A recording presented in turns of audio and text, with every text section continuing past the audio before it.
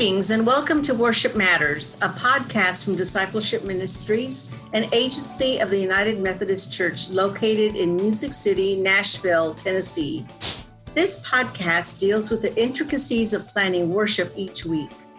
I'm Diana Sanchez-Bouchong, the Director of Music Ministries. During these unprecedented days of physical distancing and leading online worship, the worship team has endeavored to provide conversations that share the challenges of producing online worship and finding ways to help those worshiping with us to stay engaged and feel connected, even from a distance. Today's episode is going to be a conversation with David Bone, the Executive Director of the Fellowship of United Methodists in Music and Worship Arts, a position he has held for almost 30 years. David is a graduate of Southern Methodist University and Perkins School of Theology with degrees in sacred music and also a Master of Music in choral conducting. He has years of experience as a church musician in various contexts, and many of you will recognize his name from a wonderful resource he has been producing with Mary Cyphers, the United Methodist Music and Worship Planner. Welcome, David. So, David, tell us what you've been doing these last few months. Well, Diana, it's good to talk with you. It's in this setting, it's a little odd because we just live blocks away from each other. Yes. And when we have offices together, our offices are just down the hall from each other. Mm-hmm. And so it's interesting to talk to you this way. This summer, learning to work at home like everybody is. Mm-hmm. I found a new place to put up a whiteboard because I need to every day see what's supposed to happen. How many of those Broadway bills did you have to move around in your office? Because you should see David's office. It is chock full of Broadway bills. The Broadway playbills, the covers. Mm-hmm. Yeah, it's an expensive sort of hobby that I've seen 130 Broadway shows, performances. It's really kind of crazy. But no, actually that went in a stairway where my computer is. So I didn't have to move any of the playbills off the wall. Oh, good. So thanks. So no, that went out of the stairwell and right there where I could see it every day. So just really like everybody, just readjusting to how we do our work and how we think about how we exhibit our call in this time. What we have been doing for either recently or for many years for some people, that's changing. And it is changing for, I think, forever. There will be changes. We won't be going back to things exactly the way they were. I was going to ask you, what do you think has been a benefit to working this way? I think there are so many benefits. I'm a kind of person that I have to look at a transition and a challenge and a problem like this. I just have to see, hey, that's a gift of this. I mean, I've in conversations a lot of times say, well, that's a gift of the COVID, because I think there are so many. I think it's helping musicians realize that their call is more about the people and not about the music. It is so important that we realize that music is only the vehicle that we have been using, and other arts as well. But it's only the vehicle that we're using to create disciples. And right now, without the same music making, we're having to recalculate how we're connected to people, how we're living out our call as worship artists. And so I think that's a real gift that will continue. I agree. And actually, you're bringing up an article that both of us read that came out a few days ago from United Methodist News, and it's called Pandemic Changes Music Ministers and Choirs. It's written by Sam Hodges, and it made some really good points about what we can do and perhaps should be doing in music ministry during this time when we can't be rehearsing. So I love what you brought up already. And one of the quotes from this article was by a friend of ours, Sid Davis, who's at St. Luke's in Houston. And he says, a lot of my work right now is all about people. And he's been at St. Luke's now for 25 years. If we want to make music again in person, we better have done our homework in keeping the community alive while we can't gather. And so, and I've been around Sid before, and he has said, I love making music and I love conducting. He said, but my strength is building community. So I'm sure this is, just right up his alley. What have you been hearing about ways that people are building community whilst they can't gather in person? Well, like Sid in that article, it talks about him going around to folks. A good friend of mine, Stephen Mitchell in Athens, Georgia, he found an app where you can put in a series of addresses and it will tell you the best route to take to go to all those places, the most efficient route. And he uses that to go and visit in the just drive by or sit on the front porch or sit in the yard, or sometimes it's just to say hello. But just keep in contact as he goes through his choir roles and tries to do 10 or 15 people each week. Another person I've heard is doing hymn caroling, and he's taken quartets and some other folks, and they go and stand all out in shut-ins, front yards, and just sing a couple of hymns. So that's creating that community of those people that are engaged in that activity. People are doing Zoom hymn sings. Everybody can't sing at the same time, but they're providing music and something that people can sing along. I've seen a lot of that, a lot of different kinds of that style of singing together, if you will. I think people are running out of those ideas and looking for new ideas. And I know in the fellowship, we're trying to transition into this fall, helping people share the ideas with each other of what things are working, because things change and some things last for a short season and we need other things to do. But we really are looking at church musicians becoming challenged and answering the challenge, I think, of becoming truly pastors for the people that they have charge for in their congregation. I mean, we've always known this to be true in great worship arts programs in churches, but I think everybody is sensing this. But we're also sensing that people that have been working part-time are now working full-time in their church jobs. I mean, this relationship building, connecting with people, making phone calls, that takes time. Your community building has been able to do with your being with these people in, say, an hour and a half or 2 hour rehearsal each week, and then an hour and a half on Sunday. That's your main point of contact with everybody at the same time. You don't have that now. You got to divide that up. That's a lot more time. And go ahead. Well, I just think churches are going to have to address that in job descriptions and in timing. I think there's a whole new position now of worship artist. That's the visual, digital visual worship artist that figures out how this is looking on the screen for people. And that they are a worship artist just as much as a musician or a person that does a visual display or a graphic designer.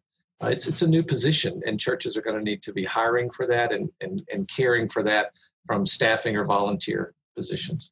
Oh, I agree. And what I've seen is a lot of musicians stepping into that role, but that's an additional, as you're saying. Yes. And I'm sensing a lot of tiredness that I'm hearing from people of having to do this and continue it during this time. It also makes me wonder how we can resource this new position in the church better.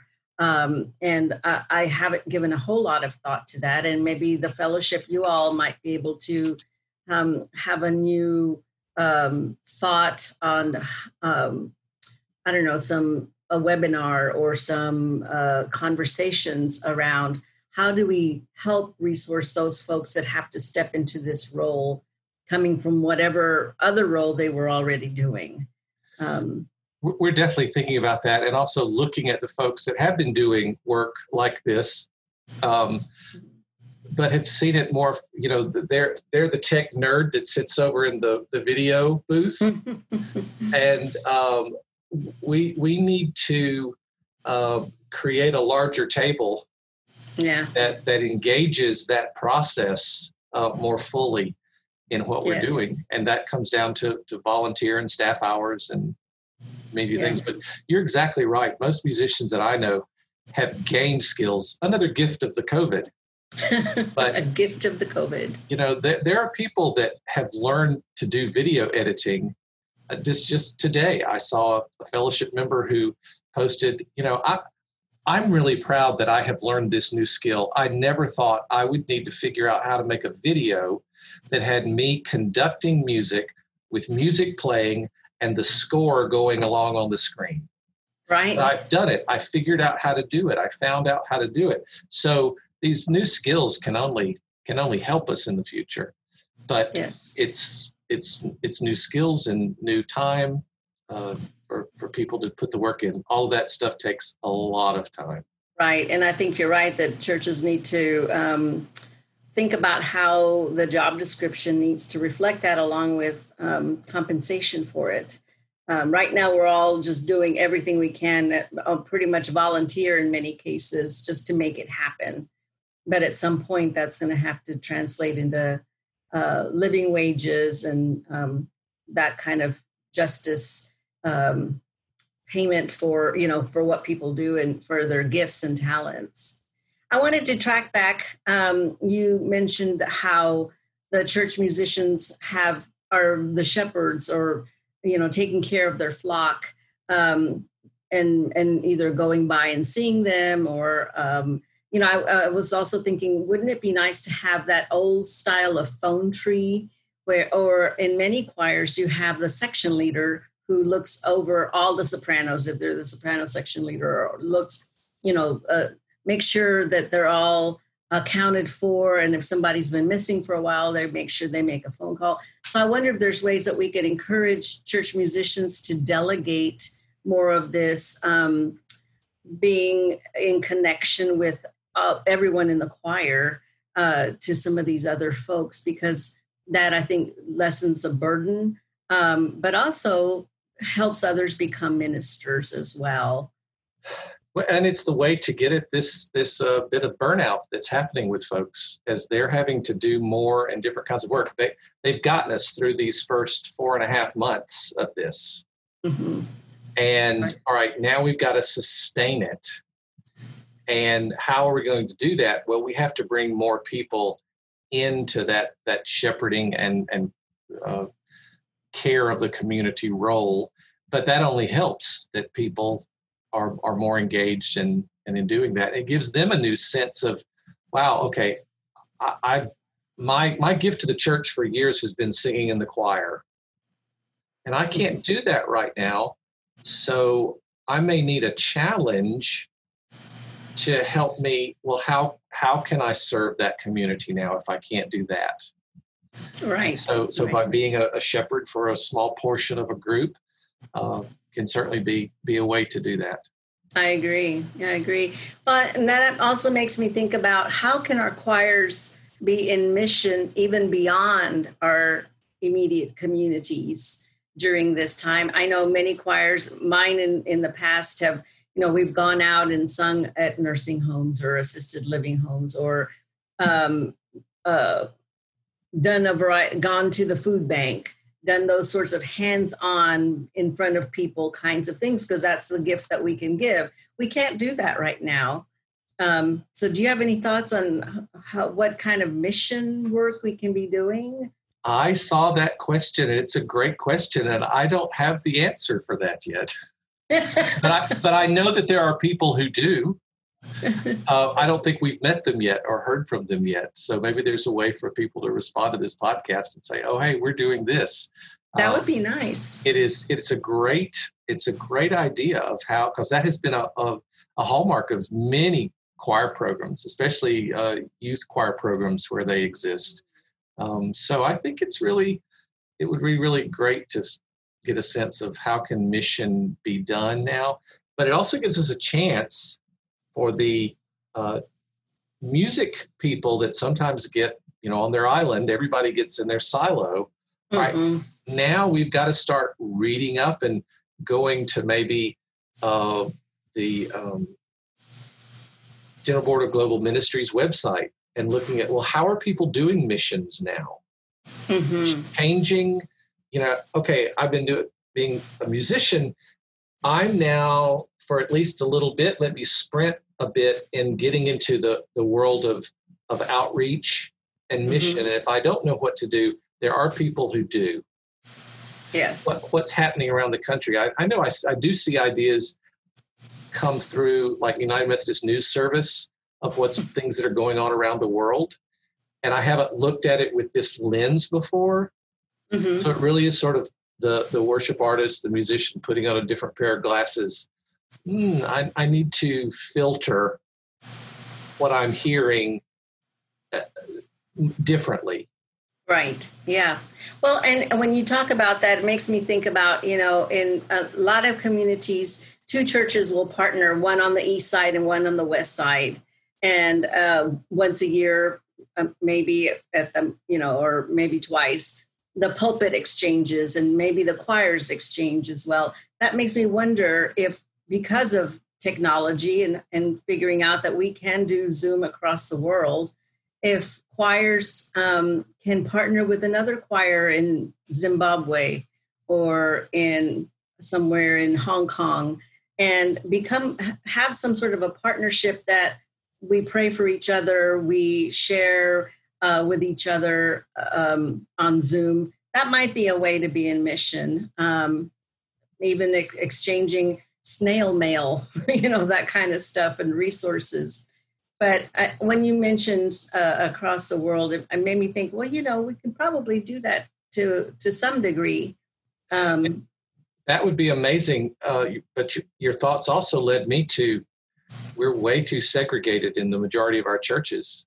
And we have so many obligations in our own churches of producing music and worship in our settings.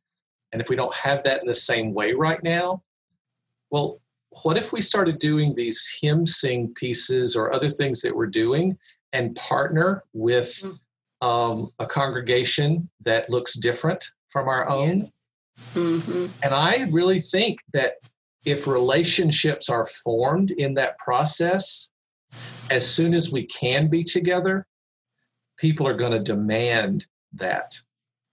And they're going to be excited in a new and different way of being with that choir. And so those partnerships are going to be a whole different thing. Right.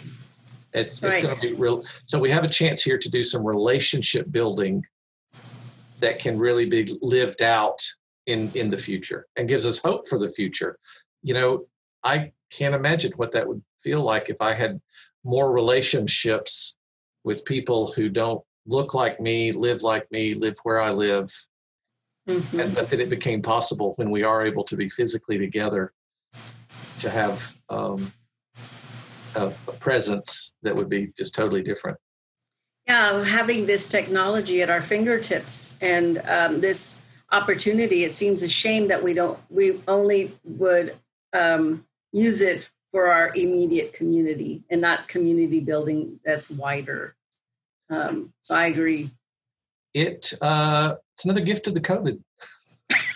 See, it works. David, I think you need to write a little response that we can sing each time we have that little aha.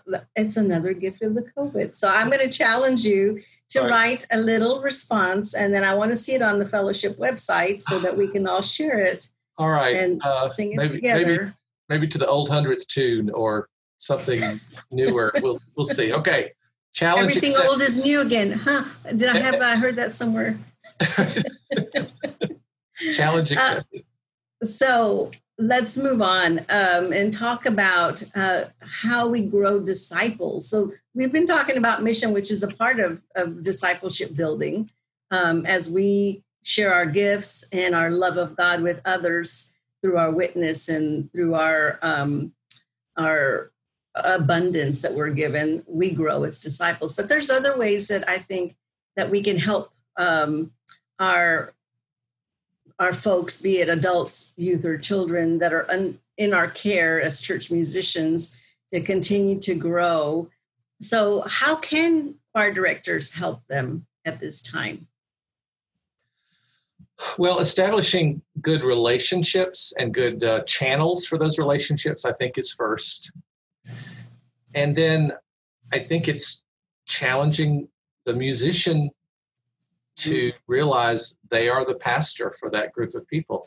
So being sure that, or maybe every week there's a different choir member that does a video devotion for the choir. Maybe there is a chance, if we're running out of reasons of why to get together, maybe every week it's 2 choir members telling their faith journey. I think that is a way that we grow disciples, when we understand each other and know each other's story and know each other a little deeper. The church I attend in Nashville now, our practice has been on New Member Sunday. There is no sermon, but all the new members, basically, in old days we would have called it give their witness. But really what they do is they tell their faith journey. And for some people, it's very an easy story for them to tell. For some people, it's a tearful story for them to tell. And it's just amazing what that does in the community to hear 8 to 10 stories on that Sunday of not just what led people to that church and how they want to be involved, but really what their faith journey has been. And I've just been so surprised at how, I think our community is very safe for that sort of thing, but how open people have been in that. One woman said, I was raised in one denomination and it taught me these 3 spiritual truths. And she, enumerated, here's what they taught me. But then they did not follow those spiritual truths to their logical conclusion. In that, I believe everyone is welcome at the church. And so she was preaching. And so I think maybe as we shift away, we can't do these, Zoom doesn't work for choir rehearsals, and we're helping people do things, maybe trying to encourage our folks to tell their faith journeys. But it has to start with the leadership being comfortable telling their faith journey. And fostering a place of security. So that's one way I think we could help grow disciples. I love that. And I think giving people permission to share their stories it comes from the leadership, obviously. Because once that door is open, I think people are more than willing to come through there and make themselves vulnerable, with each other. And as you said, that's what builds community. That's what makes us feel safe with one another. And that's so important. And that's something we can be doing right now. And it may be even easier for people to do that over Zoom than it is in person. I don't know, but it might be. I think so. I think that is another gift of the COVID. Ding. Your bell. Okay. Ding. So singing versus no singing. What are you hearing that churches are doing, and how are they wrestling with this as they're starting to reopen churches? Some are open now that we know of. Of course, the fellowship is representative of the whole United States. I was just in Bristol, Virginia, Tennessee, this past weekend, and those churches, the parking lots were full. They were going to church. So what are you hearing? I think it's very localized. There are as many ways and thoughts as there are places. And so it's just up. And then in that local place, it's up to the people going to that church to decide, if that's appropriate for them. I talked to a senior adult this week who said, my church is going back, but I didn't didn't feel like going Sunday, I didn't go, but we decided we're just not going to go back because in our county, cases are rising and we're singing at church. And our bishop just released a statement that says, hey, if you are meeting, don't sing. But our church is singing, and we have some leaders in the front who are singing, and they're all near each other. And I'm just not comfortable with that. So I think even though a church may make a decision, we need to be sure that individual members can also make a decision. Mm-hmm. I think an abundance of caution is what we need to be using here, taking care of each other, being sure that whatever we do doesn't leave anyone out. I know at my church, I'm on the committee that's deciding when we're going back. And in our community, we don't even have a date. We're not even worried about setting a date at this point. But we have said, we know that when we go back, we're only going to do it when as many parts of our community can participate. We're not going to do it in such a way that we have to say, we're going to do this, but really people over 65 probably shouldn't come. Right. We're not going to do that. So that's our community of faith, but also within a wider community of that where we still don't have the virus under control yet. I was saying earlier, this may seem a little cavalier, but the thing you have to realize when you're deciding this is do you want to be that church? Mm-hmm. There are enough stories of churches that have gone back and where people, pastors, other folks have gotten sick and they've had to pull back. Right. If it's even worse. So do you want to be that church? Are you okay if you make this decision that you're going to be that church, if that happens? And then we just have to realize we literally have the life of our congregation in that decision. Right. And it's a hard decision. Mm-hmm. And I think every location should make it, but it should not be made cavalierly. I agree. And both going back to church, the question was singing or no singing. Mm-hmm. And I think everything is saying the less singing, the better.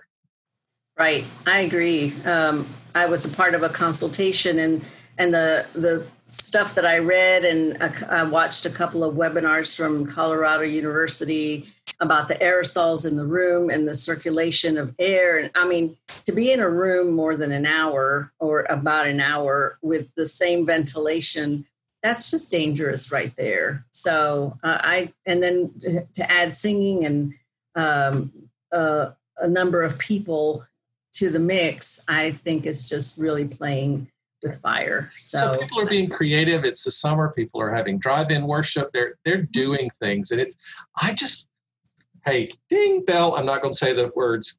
Get to COVID. Ding. The creativity is just springing forth. I know we were talking about Sid Davis earlier. He said at a fellowship video that we did a few weeks ago, but I think he was quoting someone else, but he said, the main ingredient in creativity is limitation. Mm.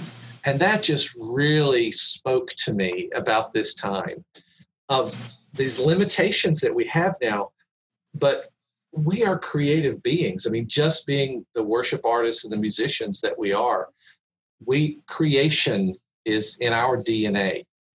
Yes, and amen. So put some limits on us, we're going to figure it out. And we're not going to be able to figure it out in the way we were in February of this year, probably ever again. No. But we got to stop looking back. We're gonna figure this out, and we're gonna work with each other, see what other people are doing, what are working for other folks. I will say a piece of this that church musicians and worship artists are not good at is self-care.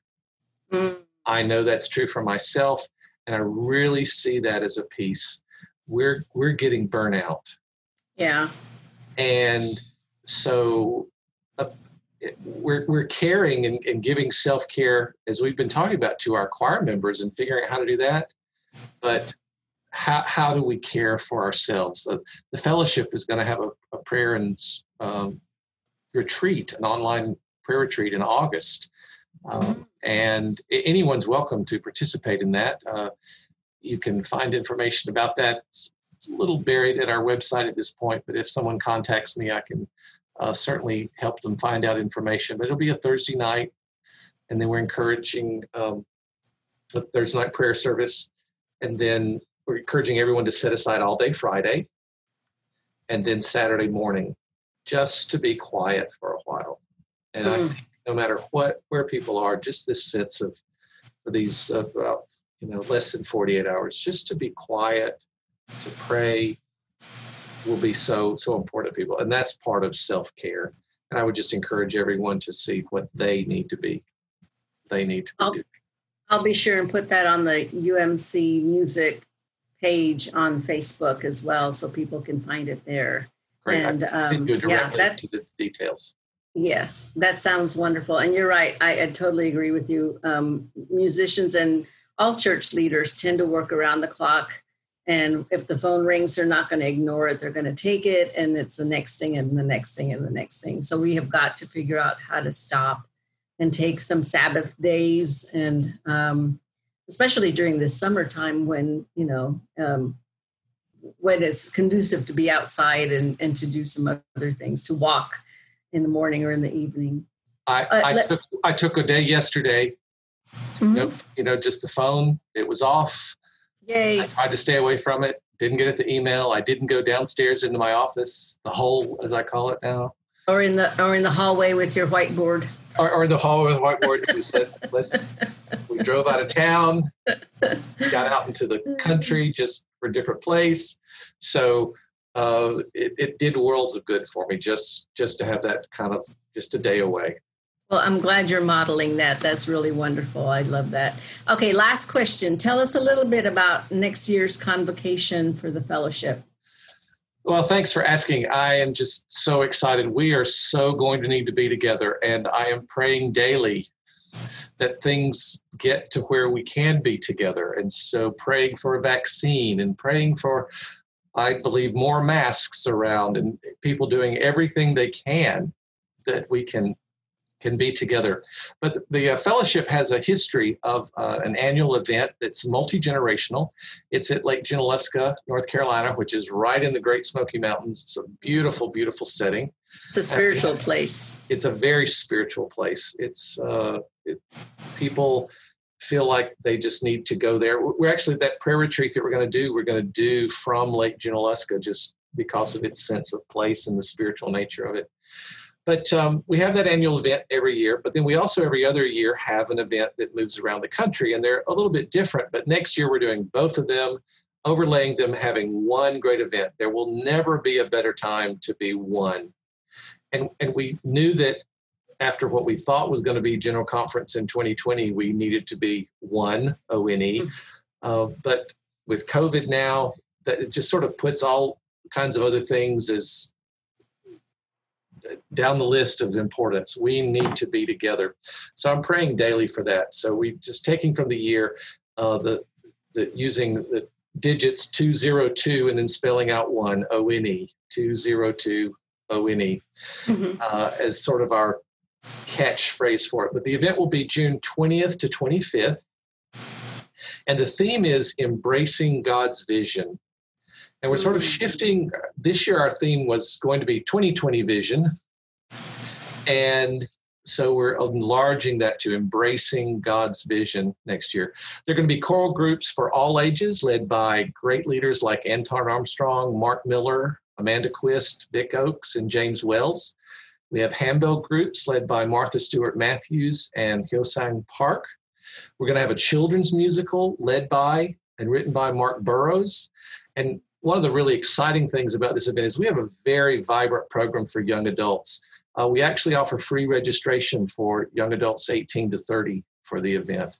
And so we have folks that have grown up coming to this, but we also have what I call young professionals, people in their 20s who are engaged in church work. And we have about 60 to 70 of them as a core each year. And I've been really glad to see that develop over the years. But I would just invite everyone to come and be with us. It's going to be a great time. There's incredible worship each day. Then lots of events during the day. Every day closes with an evening prayer, which is led by our young adults. And that's one of the most wonderful things ever. It is a highlight. People, we used to have a beautiful evening prayer service in the chapel, and it was Taizé, and it was candles, and there were about 20 people there. And now this chapel is, as I call it, rocking. It's rocking and filled with teen spirit. I mean, it's packed, and a lot of young people, and it is great. It is great. So the website for the event is fellowship202one.org. Fellowship202one.org.